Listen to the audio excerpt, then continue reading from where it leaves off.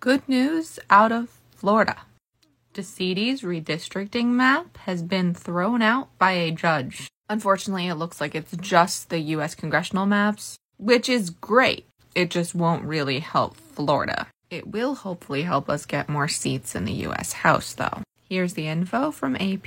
The article is from writer Mike Schneider. Florida redistricting plan pushed by DeCiti violates state constitution and is prohibited from being used in any future U.S. congressional elections since it diminishes the ability of Black voters in North Florida to pick a representative of their choice, a state judge ruled Saturday.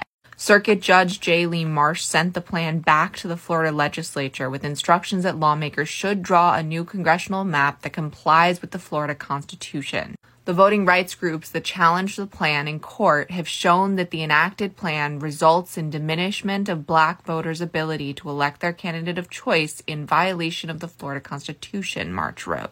In both this and the Alabama case from earlier this summer, Republicans have either appealed or vowed to appeal the decision since they could bereft Democratic congressional candidates facing 24 races under redrawn maps.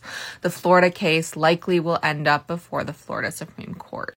Every 10 years, following a once-a-decade census, lawmakers in all 50 states, including Florida, redraw political boundaries. DeCiti was criticized for essentially drawing Democratic U.S. Rep. Al Lawson, who is Black, out of office by carving up his district and dividing a large number of Black voters into conservative districts represented by white Republicans. In an unprecedented move, DeCiti interjected himself into the redistricting process last year by vetoing the Republican-dominated legislature map that preserved Lawson's district. He called a special session, submitted his own map, and demanded lawmakers accept it.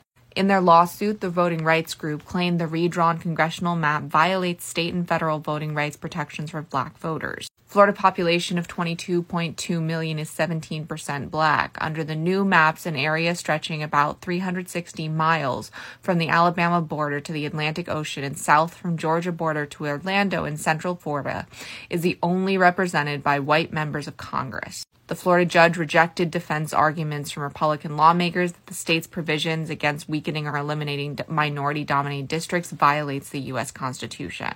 Marsh wrote, "The court finds the defendants have not satisfied their burden in this case." So it definitely is good news. Not sure what the Florida Supreme Court will do with it, but it is good news. But when will all the maps for state legislative districts be deemed unacceptable? From Florida to Tennessee to Wisconsin to Ohio, I keep hearing about U.S. Congress. I'm not hearing about the state legislature maps.